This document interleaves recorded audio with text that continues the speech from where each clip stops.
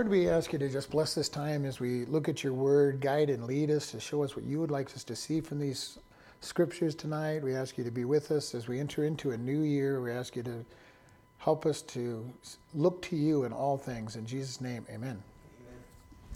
All right, Zechariah chapter 7, starting at verse 1.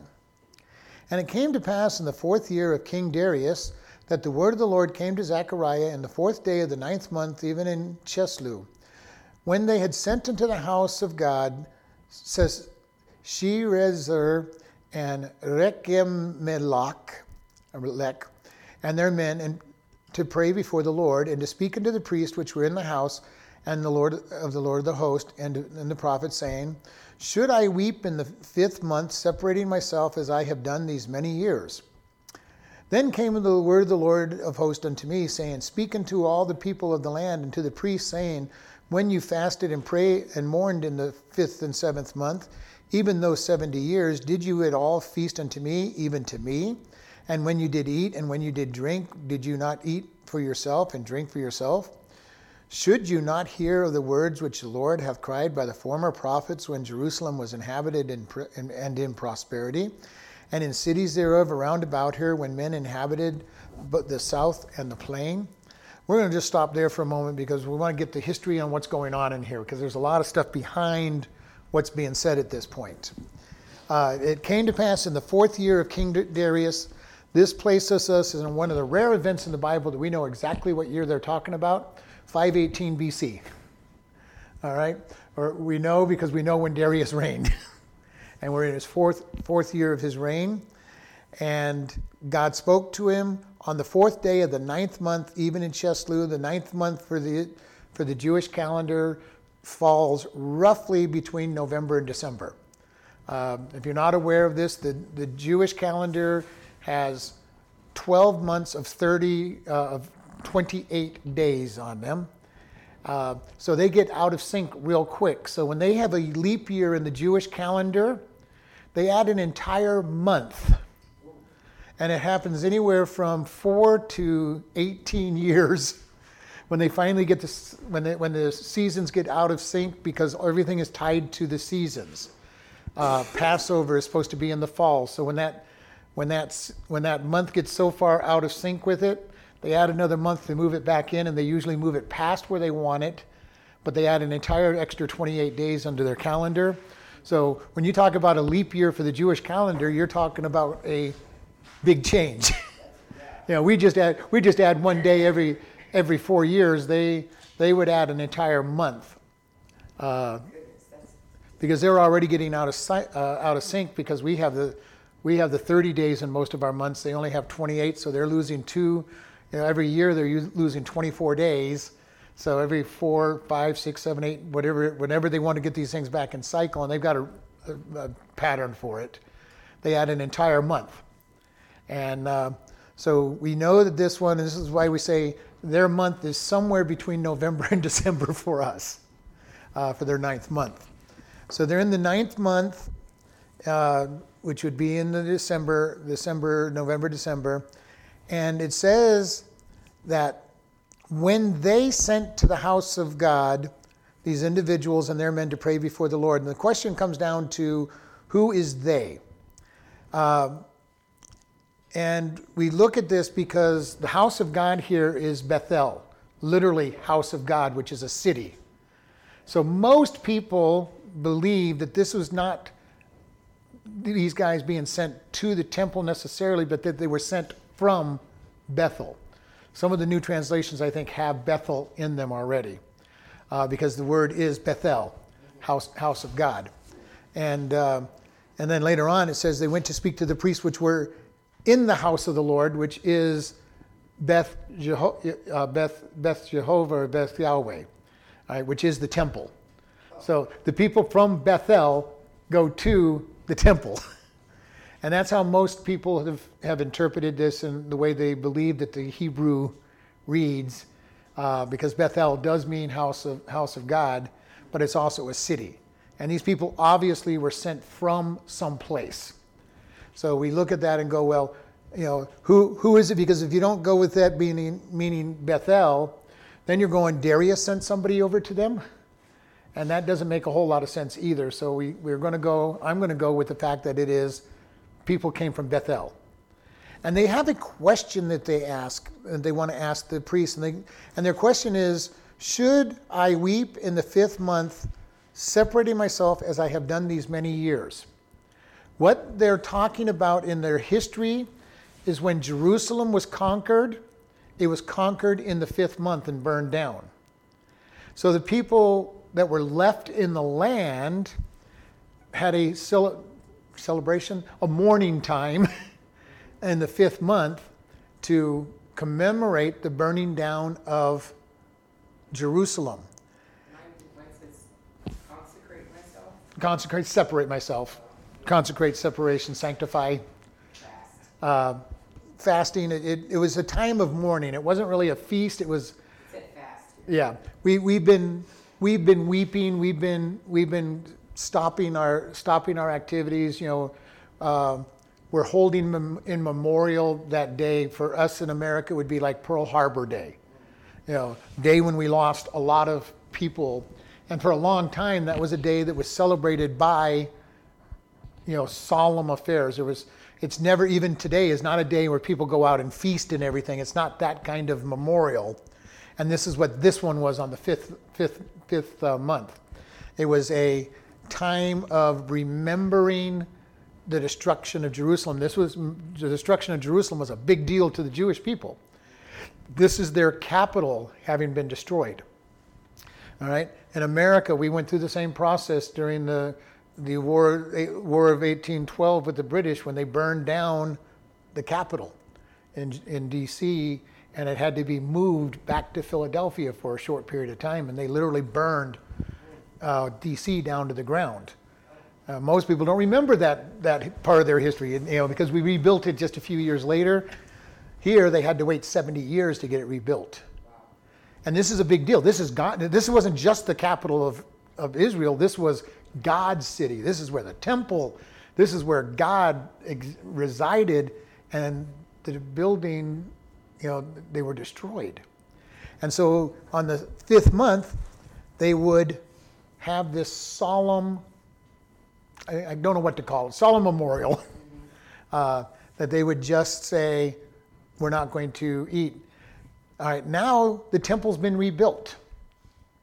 And Jerusalem is being rebuilt. They've rebuilt the wall, and they're coming back and saying, we have this memorial every year for 70 years. Should we continue memorializing the day that it was destroyed? And so this is a question that they're making to the priest.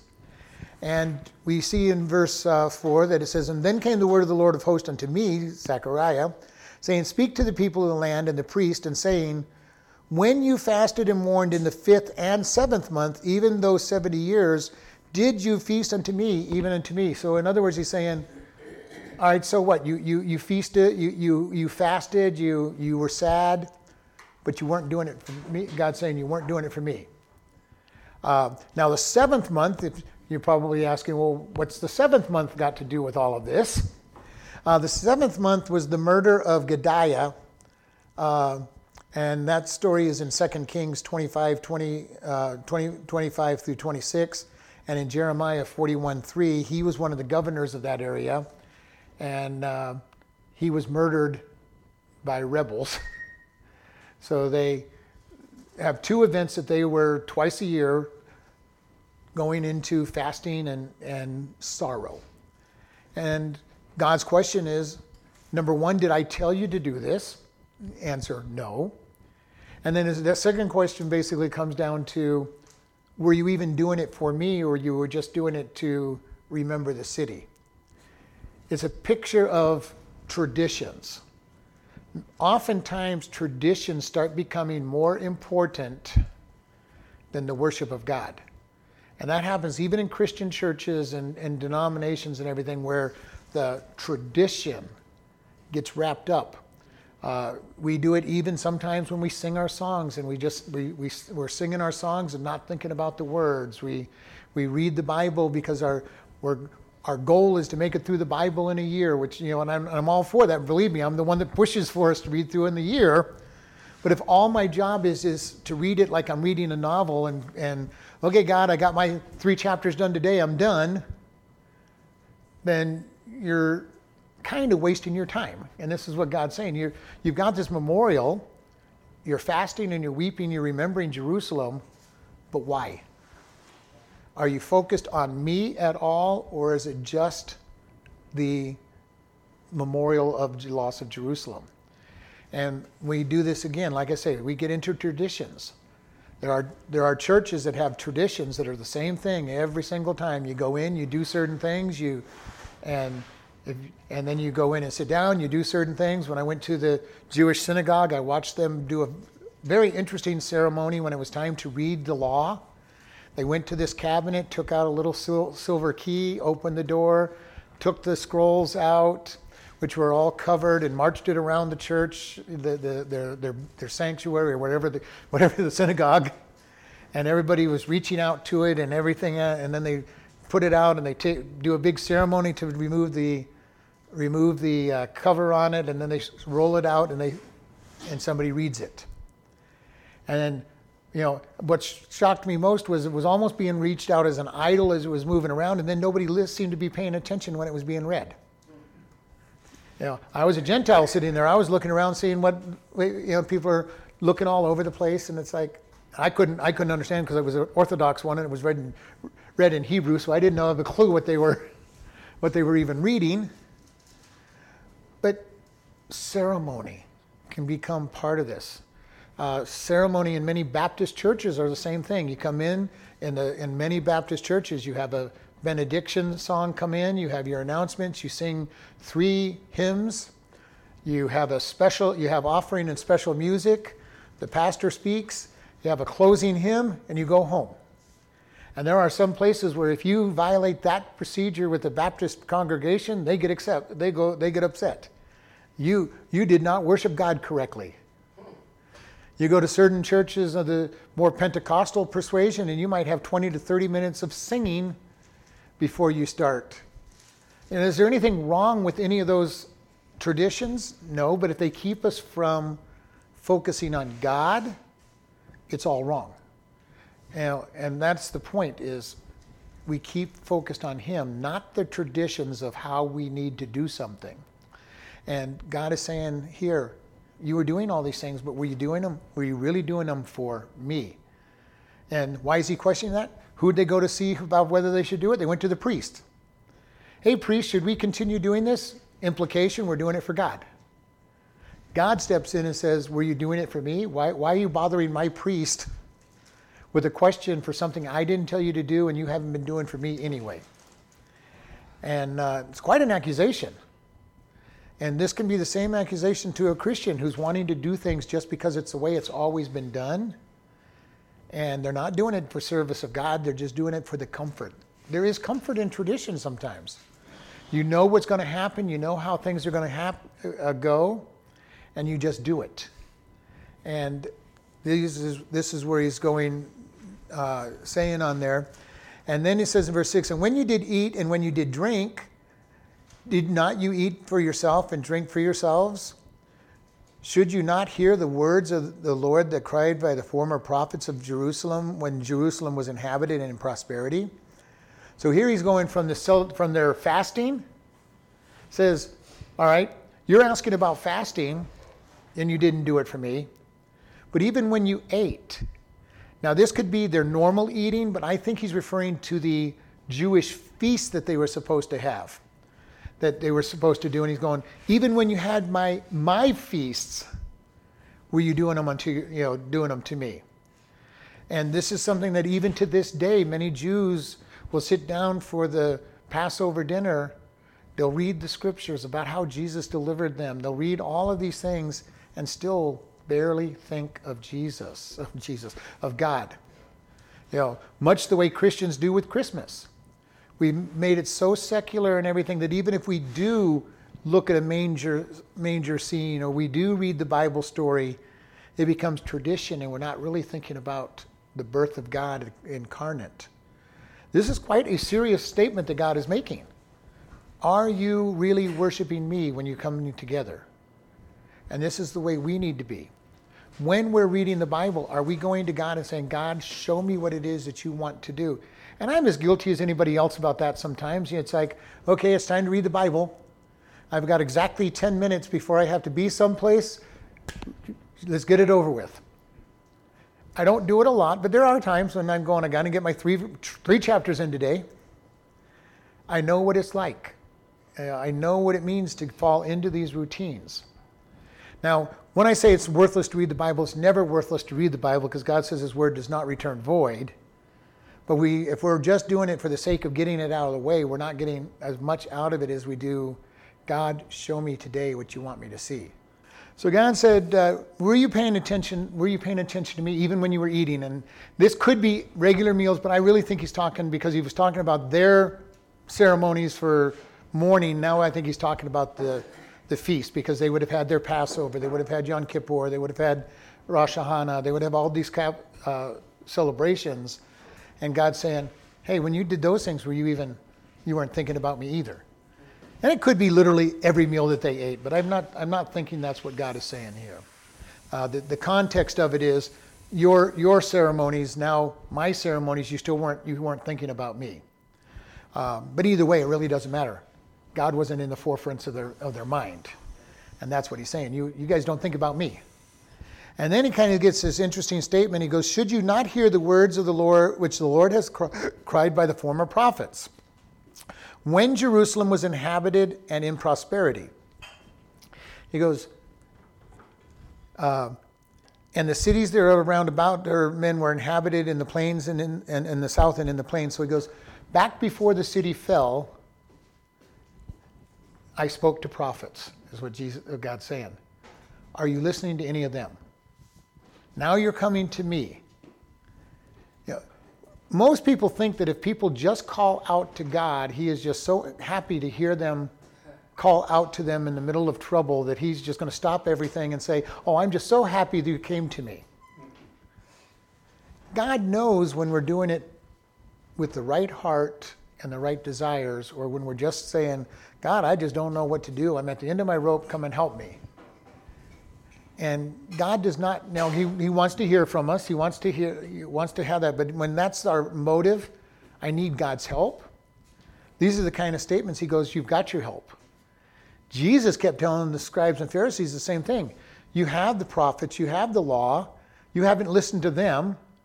You know, your own leaders kept killing the prophets, and now you're going to kill me. And this is basically what's being said to them here. You're coming to the priest. You're coming to the priest. You're supposedly wanting to know what I want you to do. What's wrong with Moses, Joshua, Judges, Isaiah, Jeremiah, Ezekiel? He's coming down. He could have run down the whole list. You didn't listen to any of them. You're not even consulting any of them. Why are you pretending to care now? And why do you want a new word? This is a problem that we have many times, even in Christianity. People are looking for a new revelation, a new idea. Instead of going back to what God has said, we're looking, okay, God, what's new? How are you going to do this? Solomon said there's nothing new under the sun. There never has been, never will be. God's word stays the same. And we have all kinds of crazy things going on in Christianity, even to this day. We have the prosperity gospel in there. If you're not wealthy, rich, and wise, and healthy, and all that other stuff, then there's something wrong with you. Well, that's not what the Bible says. There's the idea that everything, when you become a Christian, everything should be good. Oh, well, that has not been my experience with God. Now, God has blessed me, and He's kept me, and He's in charge, and He works all things for good. But there's been a lot of hard things come my way as a follower of God. And there may be harder things yet to come as we get closer and closer to the end days. We may end up in prisons and losing our life because of being God's people. So these false doctrines in the church really hurt. Because when you tell somebody that if you have enough faith, God will give you whatever you ask for, and you don't get the things you ask for because God says no, then that's going to destroy your faith, because that's not what you were taught. If you're taught that everything is supposed to be good when you become a Christian, and Satan comes knocking on your door and making life miserable, you're going to abandon God. This is why it is important to really look at what does God say, and know what he says, and know that he speaks the truth. And we want to, and this is what God's telling them. Hey, you never listened to me. You didn't listen to my prophets. You didn't listen to the ones that spoke to the Jerusalem when it was in prosperity and everything was good. You guys didn't listen to those people. And we've seen this throughout the scripture. God oftentimes will say, Elijah one time said, the people came to him and prayed, he goes, and God says, what are you coming to me? Go to your gods. You've been worshiping Baal and Ashtaroth. Why are you coming to God now? Go seek the gods that you've been following. Why would God say that? Because he knew that if he delivered them through their trial, they were going to go right back to their previous gods. He knew their heart was not turned to him in repentance. They understood that God was powerful. They understood that God had all authority. But yet they weren't ready to bow their heart to God and worship him. And they came to him and he says, just go back to your gods. Go back to the ones that you've been worshiping. Why should I help you now? And there's times when Christians are going to be told that. You haven't been following me. You've been following the world. Go after what it is that you've been following. And God's going to say, now when we're repentant, and we're ready to repent and come to God, God will do everything he needs to do to get us out of that pit. But if we're coming to him with just the attitude of, God, I need help, really don't want to change my life, I'm not ready to repent, I'm not ready to change, but I need help, God is not going to lift a finger to help in that situation, because he knows that we're just using him. And God would not be used. It's like the parent who helps their child every time they ask for help, and knowing that their child has not been repentant, not going to change their ways, and all they're doing is perpetuating the child's bad lifestyle. That is not a good thing to do. God is not going to do that for us. If we are living a lifestyle away from him and not ready to repent, he is just going to say, nope, the answer is no, I'm not helping you. When you hit the bottom and you're wallowing around in the slime and the ooze and sinking in the quicksand, and you're finally ready to say, I repent, God reaches out and lifts us right out. But without that repentant heart of confession, God says, you're not deep enough in the muck yet. You're not ready to turn your life over. And this is very important for us. Repentance. Repentance is a word that's not used a lot in the churches these days. To turn away from our sin and turn to God.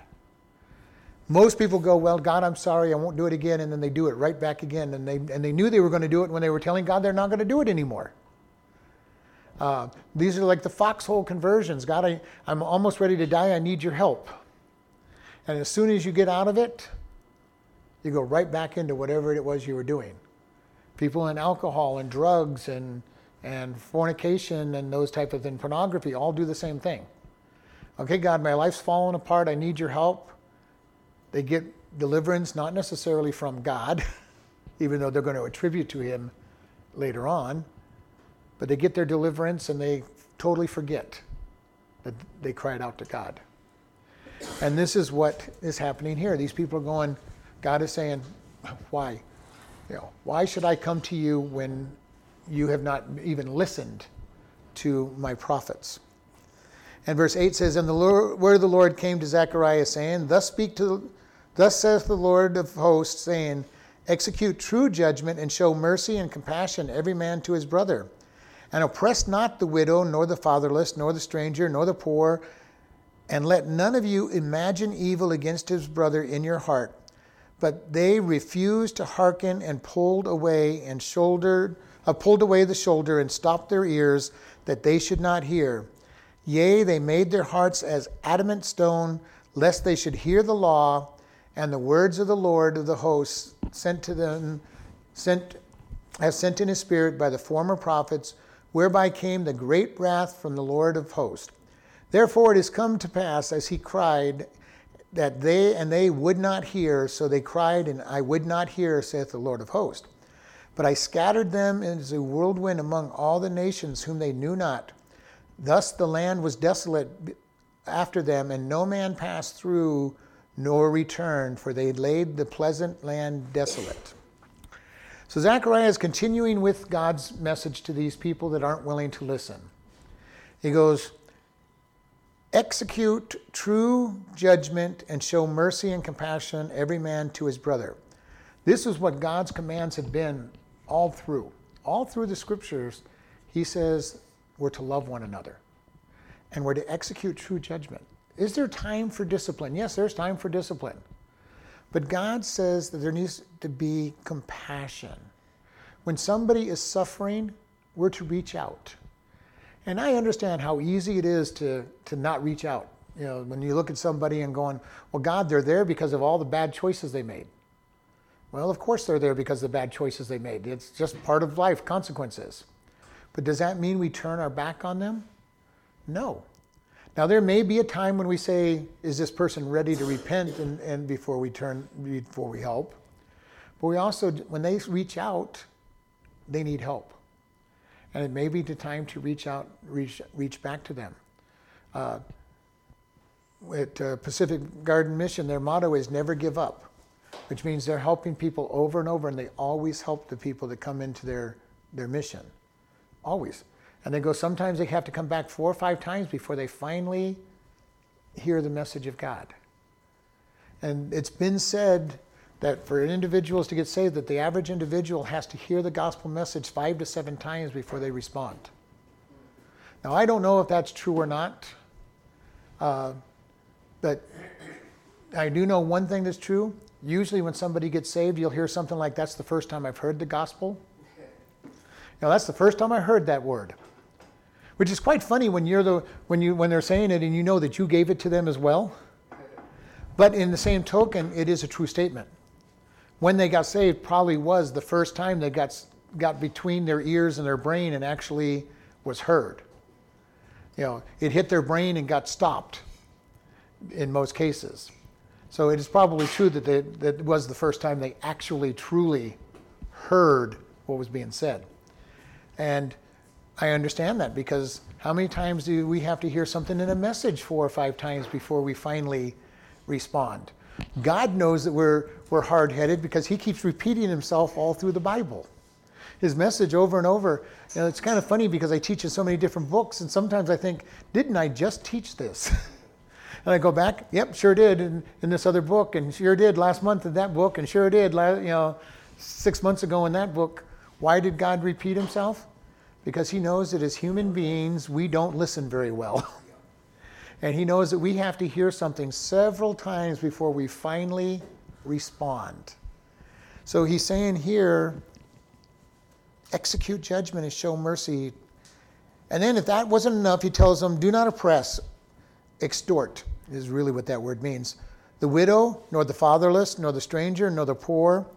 So he's saying don't take advantage of the poor, the people that have no means of living. This was something that happened a lot of times by the religious people. They would give out their pennies in alms, but really wouldn't help these people. We've talked about this when they harvested their fields, they were not to harvest the corners. Some of them were really greedy and they harvested it down to where there was only like 4 or 5 stalks left on the corner. They didn't get all the way to the corner, and that's what they tell God. I didn't go all the way to the corner. There were other people that left huge, 10 yards of the corners of their fields for the poor to go in. Why? The amount of compassion they had for them. Am I helping the poor or not? And some of them just said, well, God, I did what you said. I left 3 stalks over on each of the corners. Not what God intended. God intended to be able for the poor to go into the fields and be able to earn a living. And this is the difference between what God does for taking care of the poor and for what governments do in our day and age for poor. Governments in our day and age just give the poor money and encourage them to do nothing. God said, all right, don't harvest the corn of your fields. Now the poor have to get up off their butts, get out of their house, go to the field and actually do a little bit of work. Now they didn't invest in it. They didn't do anything but get up and do work to earn what they got. And that was what God is saying. What is going on? God does not want us just to be lazy.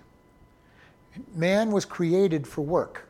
Adam and Eve had work in the garden. Now, I've always said work in a perfect garden was not probably that difficult. I think I want a tree over there. I think I'll plant a tree over there. I think I'll plant one over there. No weeds to pull. Nothing rots. You get hungry, you just pluck a fruit off there. Nothing was rotting. No weeds growing. Must have been probably the easiest work that was ever created, but it was work. And he had a job.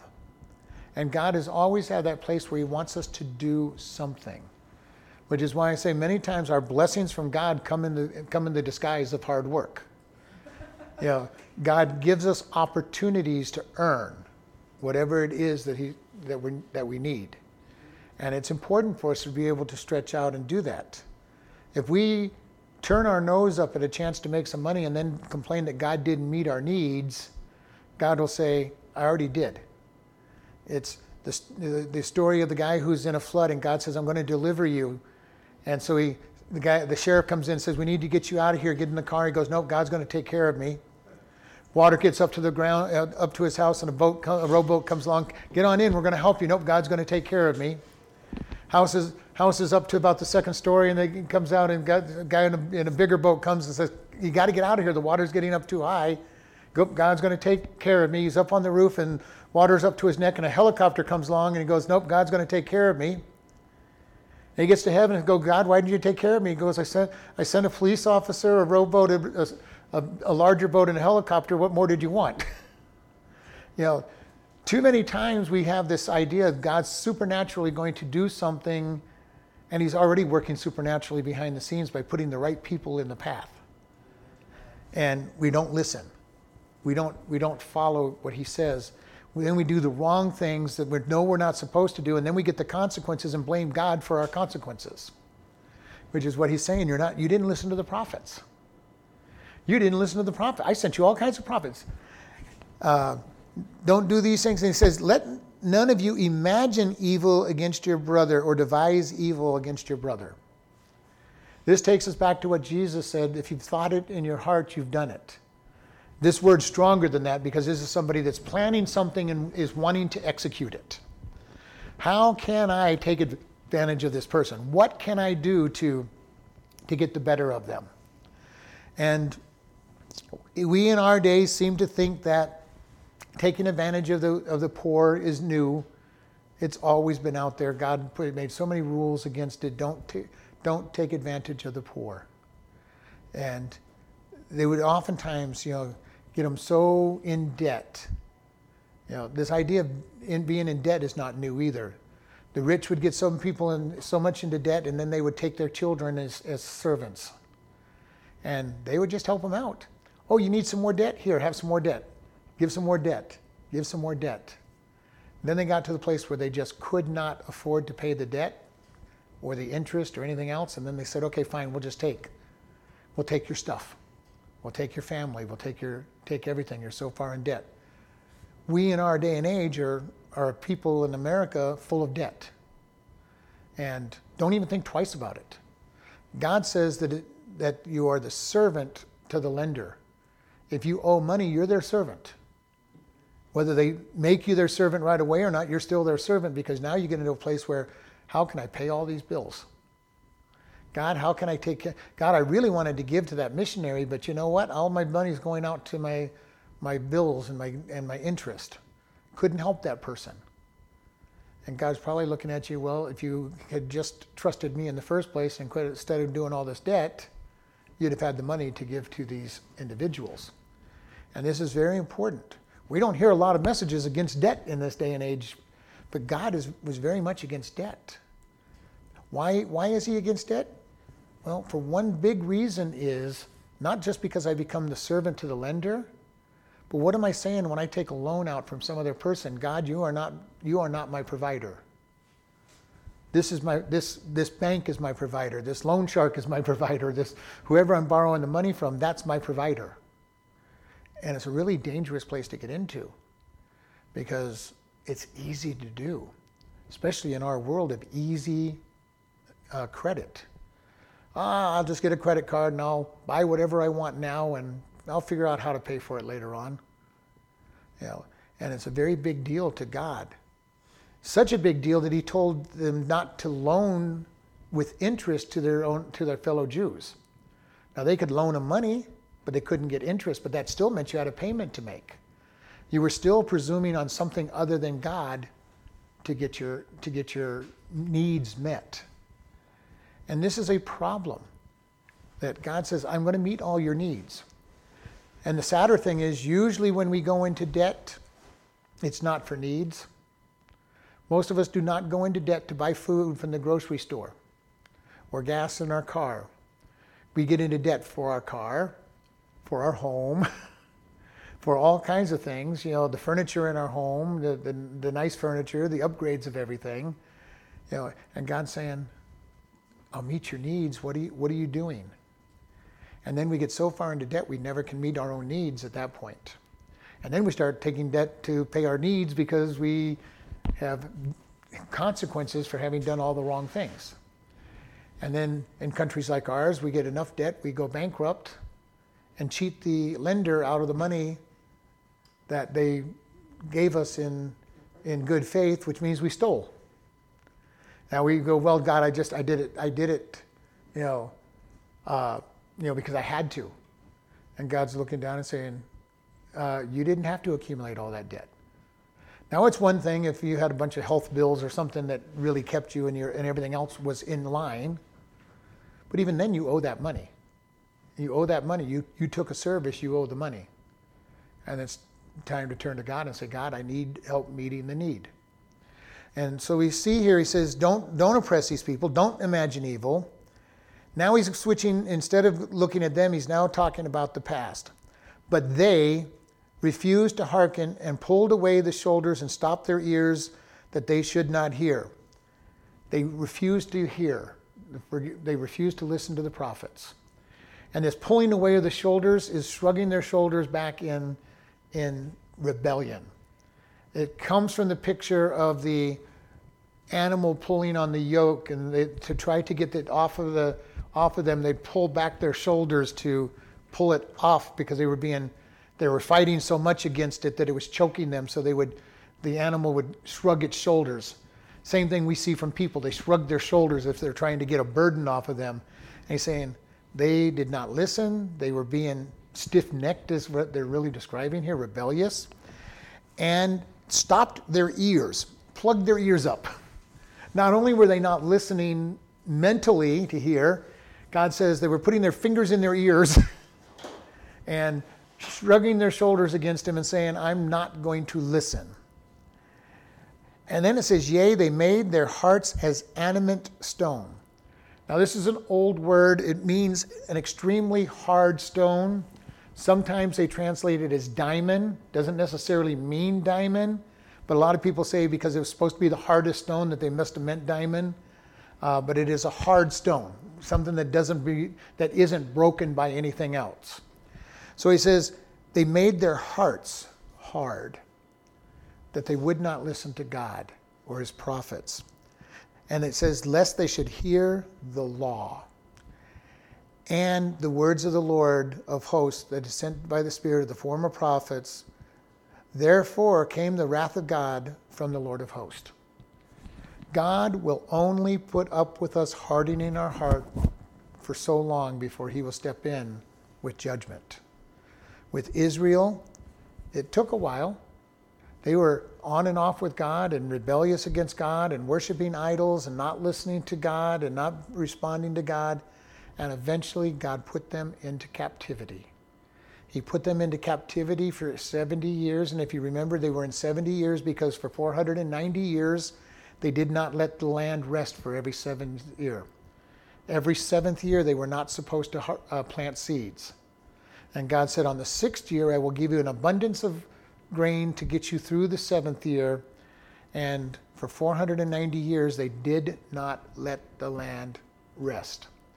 And God finally said, okay, I've had enough of your disobedience to me. You did not let the land rest. Now I'm going to give it 70 years of rest.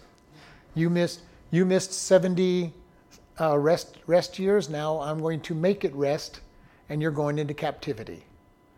So he's saying here, you guys got such hard hearts, you didn't listen. We need to be very careful if we find our hearts getting hard toward God's word and his words. If we find that, we need to really say, God, soften my heart, break my heart. Because God doesn't matter if it's animate, he'll break it if we desire. He'll give us that new heart and take that heart of stone. But God says their hearts got like stone. And not just stone, but the hardest stone. And I'm going to go ahead and say, let's just say it's diamond. They got so hard because diamond is the hardest gem and stone that we know of. We can cut it when we look at it, but we cut it because we're looking for the flaws in it and we're taking advantage of the flaws. We actually don't cut the diamond, we just chip away whatever can be chipped away from it. And he's saying, their hearts became hard. Their hearts became hard, and he's saying, you're basically saying you're like them. Why are you coming to me when you're not ready to listen? You're not even listening to the same people they didn't listen to. And again, they're looking for something new. It's an amazing thing to me as people try to find new things in the Bible. What can I find in here that's new? Well, when I find something that I look at and I think this is new, it scares me. It scares me a lot when I read the Bible and think that I've discovered something new, which is why I will go back in and I'll check out some of the old commentaries and say, has anybody ever thought this way? And at that point, if they have, then I can look and say, okay, now, did anybody tell them they were wrong? And look for those things. Because I don't want to teach something that's new. Now, does that mean that I always discard whatever seems to be new? No, a lot of times I like what God shows me, and I like being in the minority view of a lot of these things. But I'm going to check them out real careful to make sure that I'm not going to teach people incorrectly. I'm not going to teach people bad doctrine. And we see this over and over. And even these doctrines that we have aren't new. The prosperity gospel is not a new gospel. Job and his friends believed in the prosperity gospel. That was one of the problems Job had. I honored God. I had lots of stuff. I proved that I honored God. Job's friends came along and said, well, Job, you know that if you love God, bad things don't happen to you. And you lost all your stuff. Well, you did something really bad for God to get that mad at you. And Job's answer always was, I understand what you're saying is true, but I really don't know what's going on. I don't think I didn't do anything that bad. The prosperity gospel has been around since early on. The idea of doing well if you're following God is an old false doctrine. God spent the entire book of Job breaking Job of that doctrine so that he could realize that that was not true. He believed it, his friends believed it, and most people believe that he discipled those friends. They were younger than him, and he'd been the one that taught them. So he had to be able to learn, just because I obey God doesn't mean that everything's going to be good. We see this. If you have trouble with it, just go through and check anybody's life history out in the Bible. And look at all the trouble they had and all the hardships they have. I can't think of a single person in the Bible that didn't have bad things happening to them. Now, God got them through their bad things, but everybody had something happen to them to show that they were faithful to God. The hard things are when we get to trust God the most. If everything is always good and easy, we start taking God for granted. When we're in a place where nothing seems to be going wrong, we tend to slip away from God. And it's real easy just to slip away because everything's going good. God, maybe I don't need you. Life is good. God lets these things happen to us for many times just to push us back into his arms and say, wow, God, I really need you.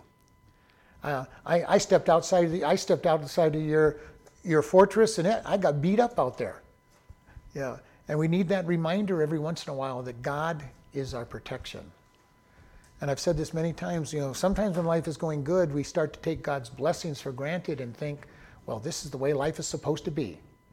Everything always going good. So sometimes God will step in and say, I'm going to lift some of these blessings off and let you see that I'm the one. I'm the one supporting you. I'm the one providing for you. And we need to be careful with that. So God says, therefore, a great wrath from the Lord of hosts when they stop them. And in this particular case, he's going back to the beginning of the book, beginning of the chapter. Jerusalem was burnt to the ground because of their disobedience. God's reminding them. This is what's happened in the past. This memorial that you are having was because of their disobedience. And you're memorializing their disobedience and not remembering why it happened. And this is important. Why do we remember things? If we remember these holidays, and unfortunately, even in America, most of our holidays have ceased to be holidays for what we're celebrating.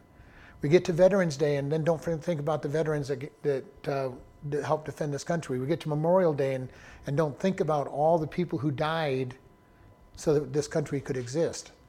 We come right through Pearl Harbor Day without ever thinking about the cost of lives and what that day meant. We get to 4th of July, the signing of the Declaration of Independence, and we don't even think about all the costs that went into that. Almost everybody who signed the Declaration of Independence ended up dead and losing a lot of their money because of that stand for what they believed to be right. And we don't ever think about the beginning of our country that way. We're just happy we're happy that we're a rich, prosperous country and don't worry about anything else. We need to take and remember. If we're going to say that we're celebrating the holiday, let's remember what we're celebrating. We celebrate Christmas. Are we really truly celebrating the birth of Christ? We get to Resurrection Sunday. Are we really truly celebrating the resurrection of Jesus? That one's not quite as fully destroyed as most of the holidays, but it's fast becoming destroyed. With all the practices that people do as tradition. We're going to go search for our Easter eggs on Sunday morning. We're going to have the kids find their candy. We're going to get all dressed up and we're all going to go to church and listen to a message about Jesus being resurrected. We don't really care about it, but we're going to go listen to the message about Jesus being resurrected. Then we're going to go home and have a great big feast and forget about God the rest of the day. And that's how most people celebrate it, even Christians. And it's the one day that should be important to us as Christians. The celebration of Jesus' resurrection and victory over death. We need to be careful how we concentrate on these traditions and remember what was behind them. Why are we doing it? Verse 13 says, therefore it has come to pass that as he cried, that they would not hear, and they cried and would not hear, saith the Lord of hosts. So he's saying the people didn't listen. They didn't listen. And as he cried out, they would not hear. And and he even said it twice. Then he goes, because they would not hear, I would not hear. There comes a point where God says, I've had enough, and judgment falls. When their city was encircled that last time by Nebuchadnezzar and his army, there were people in Jerusalem praying for deliverance. And God's saying, it's too late. There will be people during the tribulation period praying for deliverance, and God's going to say, I've forgiven you, but it's too late. All this tribulation is coming. And this is the thing that we have. When we lay up the consequences for ourselves, God rarely removes the consequences from our life. He can, and he might, but it is a rare thing when we deserve something for him to say, okay, I'm going to make sure that it doesn't happen to you, even when we truly repent. When we truly repent, and God might relent the consequences, but still there's a reaping and sowing. When we sow the seed, we will reap the harvest. And can God step in and supernaturally change it? Oh, he can. He can come in with a reaping sickle and say, okay, I'm going to clear this out of the way. But would we really learn if he did that? What would we learn if we did that? I can do whatever I want and God will forgive me when I cry out to him. Many times God will say, okay, nope, you did this, you now have to suffer. And this is what's going to happen here. Verse 14 says, but I scattered them with the whirlwind among all the nations whom they did not know. Thus the land was desolate after them, and no man passed through nor returned, and they laid the pleasant land desolate. God says, I took my people out. And Nebuchadnezzar was one of the first countries that did this. He was one of the first kings that did this. He'd conquer somebody, and he moved the inhabitants of that land out of the land and scattered them all through the kingdom. So the Jewish people lived all over the Middle East, all over Persia, all the way out to India. He scattered them. And then what he would do is he'd take people from those lands and move them into the land that was conquered. So there were people in it, but not the people that belonged in there. Why was that done, and why was it so effective? Well, nobody really wanted to battle for land that wasn't theirs. So they're going, why would I care about this land? I want to go back home. Now, if I was home, I might fight hard for my home. Plus the fact that who are you going to side up with? You know, all your neighbors are people that you guys don't even speak the same language, except for the common language. There's no real desire to overthrow the government because it's not your home. So the people that he took out, they didn't own the land then? No, they were put where he put them. And then he took people from other places and put them in their land. America did the same thing to the Indians. We moved the East Coast Indians out to the west and the West Coast Indians out to the east to break their spirit, and also probably knowing that they wouldn't be able to survive. We put desert Indians in the middle of swamps and forests, and we put forest and swamp Indians into the middle of the desert. And then kind of acted surprised that they died. America's history is not good in many areas. And those moves were not a bright spot in our history. It was very devastating during that period of time. And we made treaties with the Indians and then broke them. We kept giving them land, but it was in a different place that they couldn't afford they didn't know how to live in. And then when they mostly died out, they kind of celebrated. Now we can get our land back. But here God says, I scattered them. I scattered them all through the nations that they didn't know. And no man really developed the land of Israel during that period of time. They had no desire to. It wasn't their land. Their hope was always to go back home. What was really bad is when it became time to go back home, many of the Jews were so happy where they were at. They had developed businesses and they'd bought homes and farms. Many of them didn't want to go back home. When Ezra and Nehemiah and all these guys started coming back, they almost had to beg people to come back to Israel. And you might think of it was kind of like the American West, getting people to leave the cities on the cultured, civilized cities to go to the wild. And that's basically they were being. What do you mean? I've got my library here. I've got my synagogue here. God, I've had a life here for 70 years, and my friends are here. Everything I own is here. Why would I want to go back to Jerusalem? And even when they did get to Jerusalem, nobody wanted to live in Jerusalem. They all wanted to live in the countryside so they could have their farms. Nobody wanted to live in the city. And they had to draw lots. They took 1 in every 10 people in the country and made them go to Jerusalem to live. Because nobody wanted to go to Jerusalem because it was a junkyard. They wanted to go out to the country, build your house, build your fields. And you want me to live in the city? For those of us who live out here in the country area and we like the country area, imagine if somebody told you had to move to Phoenix or to Las Vegas. Okay. Yeah. We need people in these cities. You must you must move to these cities. And they had a national lottery to say, to get enough people to go into those cities. That's what they did to get Jerusalem filled. Because there was just not enough people that wanted to be able to set their home up in God's city. So the leaders were kind of bothered. The capital should be the most populous town in the place. It should be well taken care of. People should care about it. And nobody wanted to move to the capital, which was a big deal to them. So we have this process where God says, I moved them out, and nobody redeveloped that city. When they came back to Jerusalem, it was a ruin still after 70 years. And it had to be rebuilt. And the temple had to be rebuilt. For 70 years, there was no temple. And the temple was important to the Jewish people because the sacrifices had to be made at the temple. And for 70 years, there's no temple.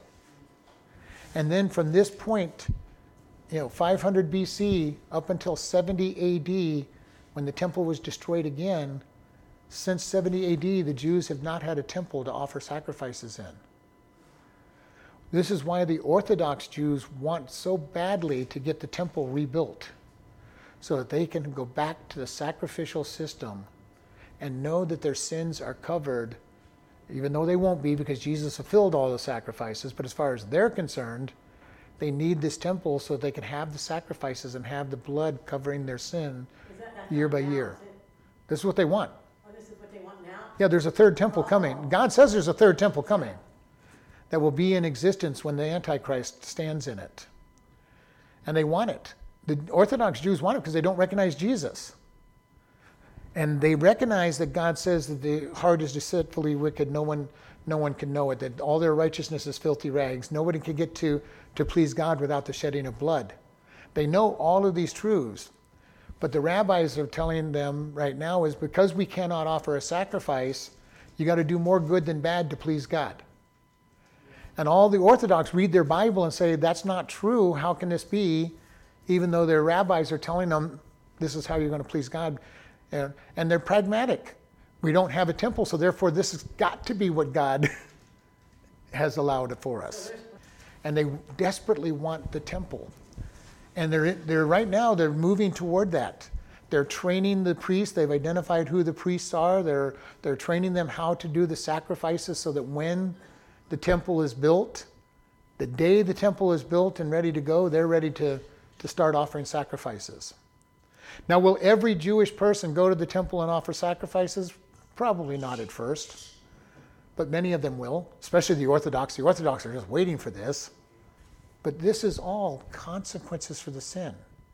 The people sinned and they got their land taken away from them again, a second time after Nebuchadnezzar, when they sinned and destroyed Jesus, killed Jesus and rebelled against Rome, and Rome destroyed them and scattered them. So again, Rome did pretty much the same thing that Nebuchadnezzar did. He scattered the people. He goes, all right, we're just going to move people out. We see here God saying, there comes this time when the consequences come. And God says, enough is enough. I look at what's going on in our churches around our country. And yes, there's still a number of good churches. But unfortunately, the good churches are outnumbered by the churches that no longer believe the Word of God, teach the Word of God, and follow God's Word. They have become secularized. They've started following psychology. They've started following evolution. They started doing everything but believing God. There will come that point in time when the tipping point goes over and God says there's not enough true believers to keep moving forward. And judgment will fall. Will it fall before the end days? I don't know. We look at history. America has been a nation about as long as any other big nation has ever been in existence before it falls. And we are at the same point that every nation that has fallen has fallen. We've accepted homosexuality. There's more bad churches than good churches. And I don't want to say bad necessarily, but they don't teach the Word of God. They're not teaching the Word of God. There's a lot more of them that are not teaching it than that are. And the problem is that many of the seminaries have been totally taken over to teach people that the Bible isn't true. So they're graduating pastors that don't believe the Bible. So when they go, they have nothing to teach their people. They teach them nice little homilies and stories and do more good than bad, and you're going to be okay with God messages. Follow God, have faith in God, and He will take care of you. But they have no solid rock to put their teaching on. So this is why when we go to churches, we need to be very careful and find out, what do these churches believe? Right now, the largest mission field in the world that has more missionaries going to that country is America. We have just about every nation in the world sending missionaries to us, and we have churches on every corner and Bibles in everybody's house. But the churches are so dysfunctional that these other nations are sending missionaries to us. That is sad. It's a very sad thing when we used to be the greatest sending country. So it becomes very sad that we are getting more missionaries than anybody else to help try to get us to repent. And the problem is, if you teach God's word, you're going to offend people. All of us as Christians have had our toe stepped on more than once by somebody teaching us the word of God. It's amazing when I'm going through something and I'm listening to my pastors on the radio, and it's like they all got together and decided to talk about my problem in the same week. I know they all got together. I just know they all got together. And I'm teasing about that. I know that God is the one that arranged for me to hear what I needed to hear at the right time.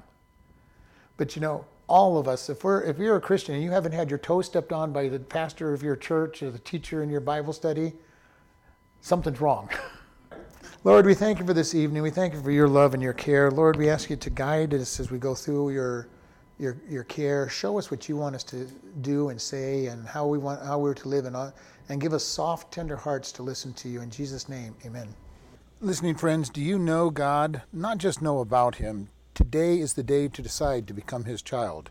God loves you, and Jesus came to die for your sins. In Romans 3:23, we are told, "For all have sinned and come short of the glory of God." We all have sinned. God says the penalty for sin is death. Romans 6:23 says, "For the wages of sin is death, but the gift of God is eternal life through Jesus Christ our Lord." We sin and deserve death and hell. However, Romans 5:8 says, "But God commended his love toward us, that while we were yet sinners, Christ died for us." God loves you so much, he died for us so that we can be forgiven and have eternal life. How do we do this? Romans 10:9-8 says that if you shall confess with your mouth the Lord Jesus and believe in your heart that God has raised him from the dead, you shall be saved. For with the heart man believes unto righteousness, and with the mouth confession is made unto salvation. Today is that day for you to come to God and truly know him. Do you know him? Do you want to know him? Pray in your own words like this: God, I know that I am a sinner and deserve punishment. I believe that Jesus died to pay my sins. Forgive me and help me to turn from my sins and to live for you. If you have asked this of God and truly believe you are God's child and part of his family, we encourage you to do these things. First, tell somebody that you are saved. Second, start reading the Bible each day. We recommend starting with Ephesians and then the Gospel of John. Find a good Bible teaching church.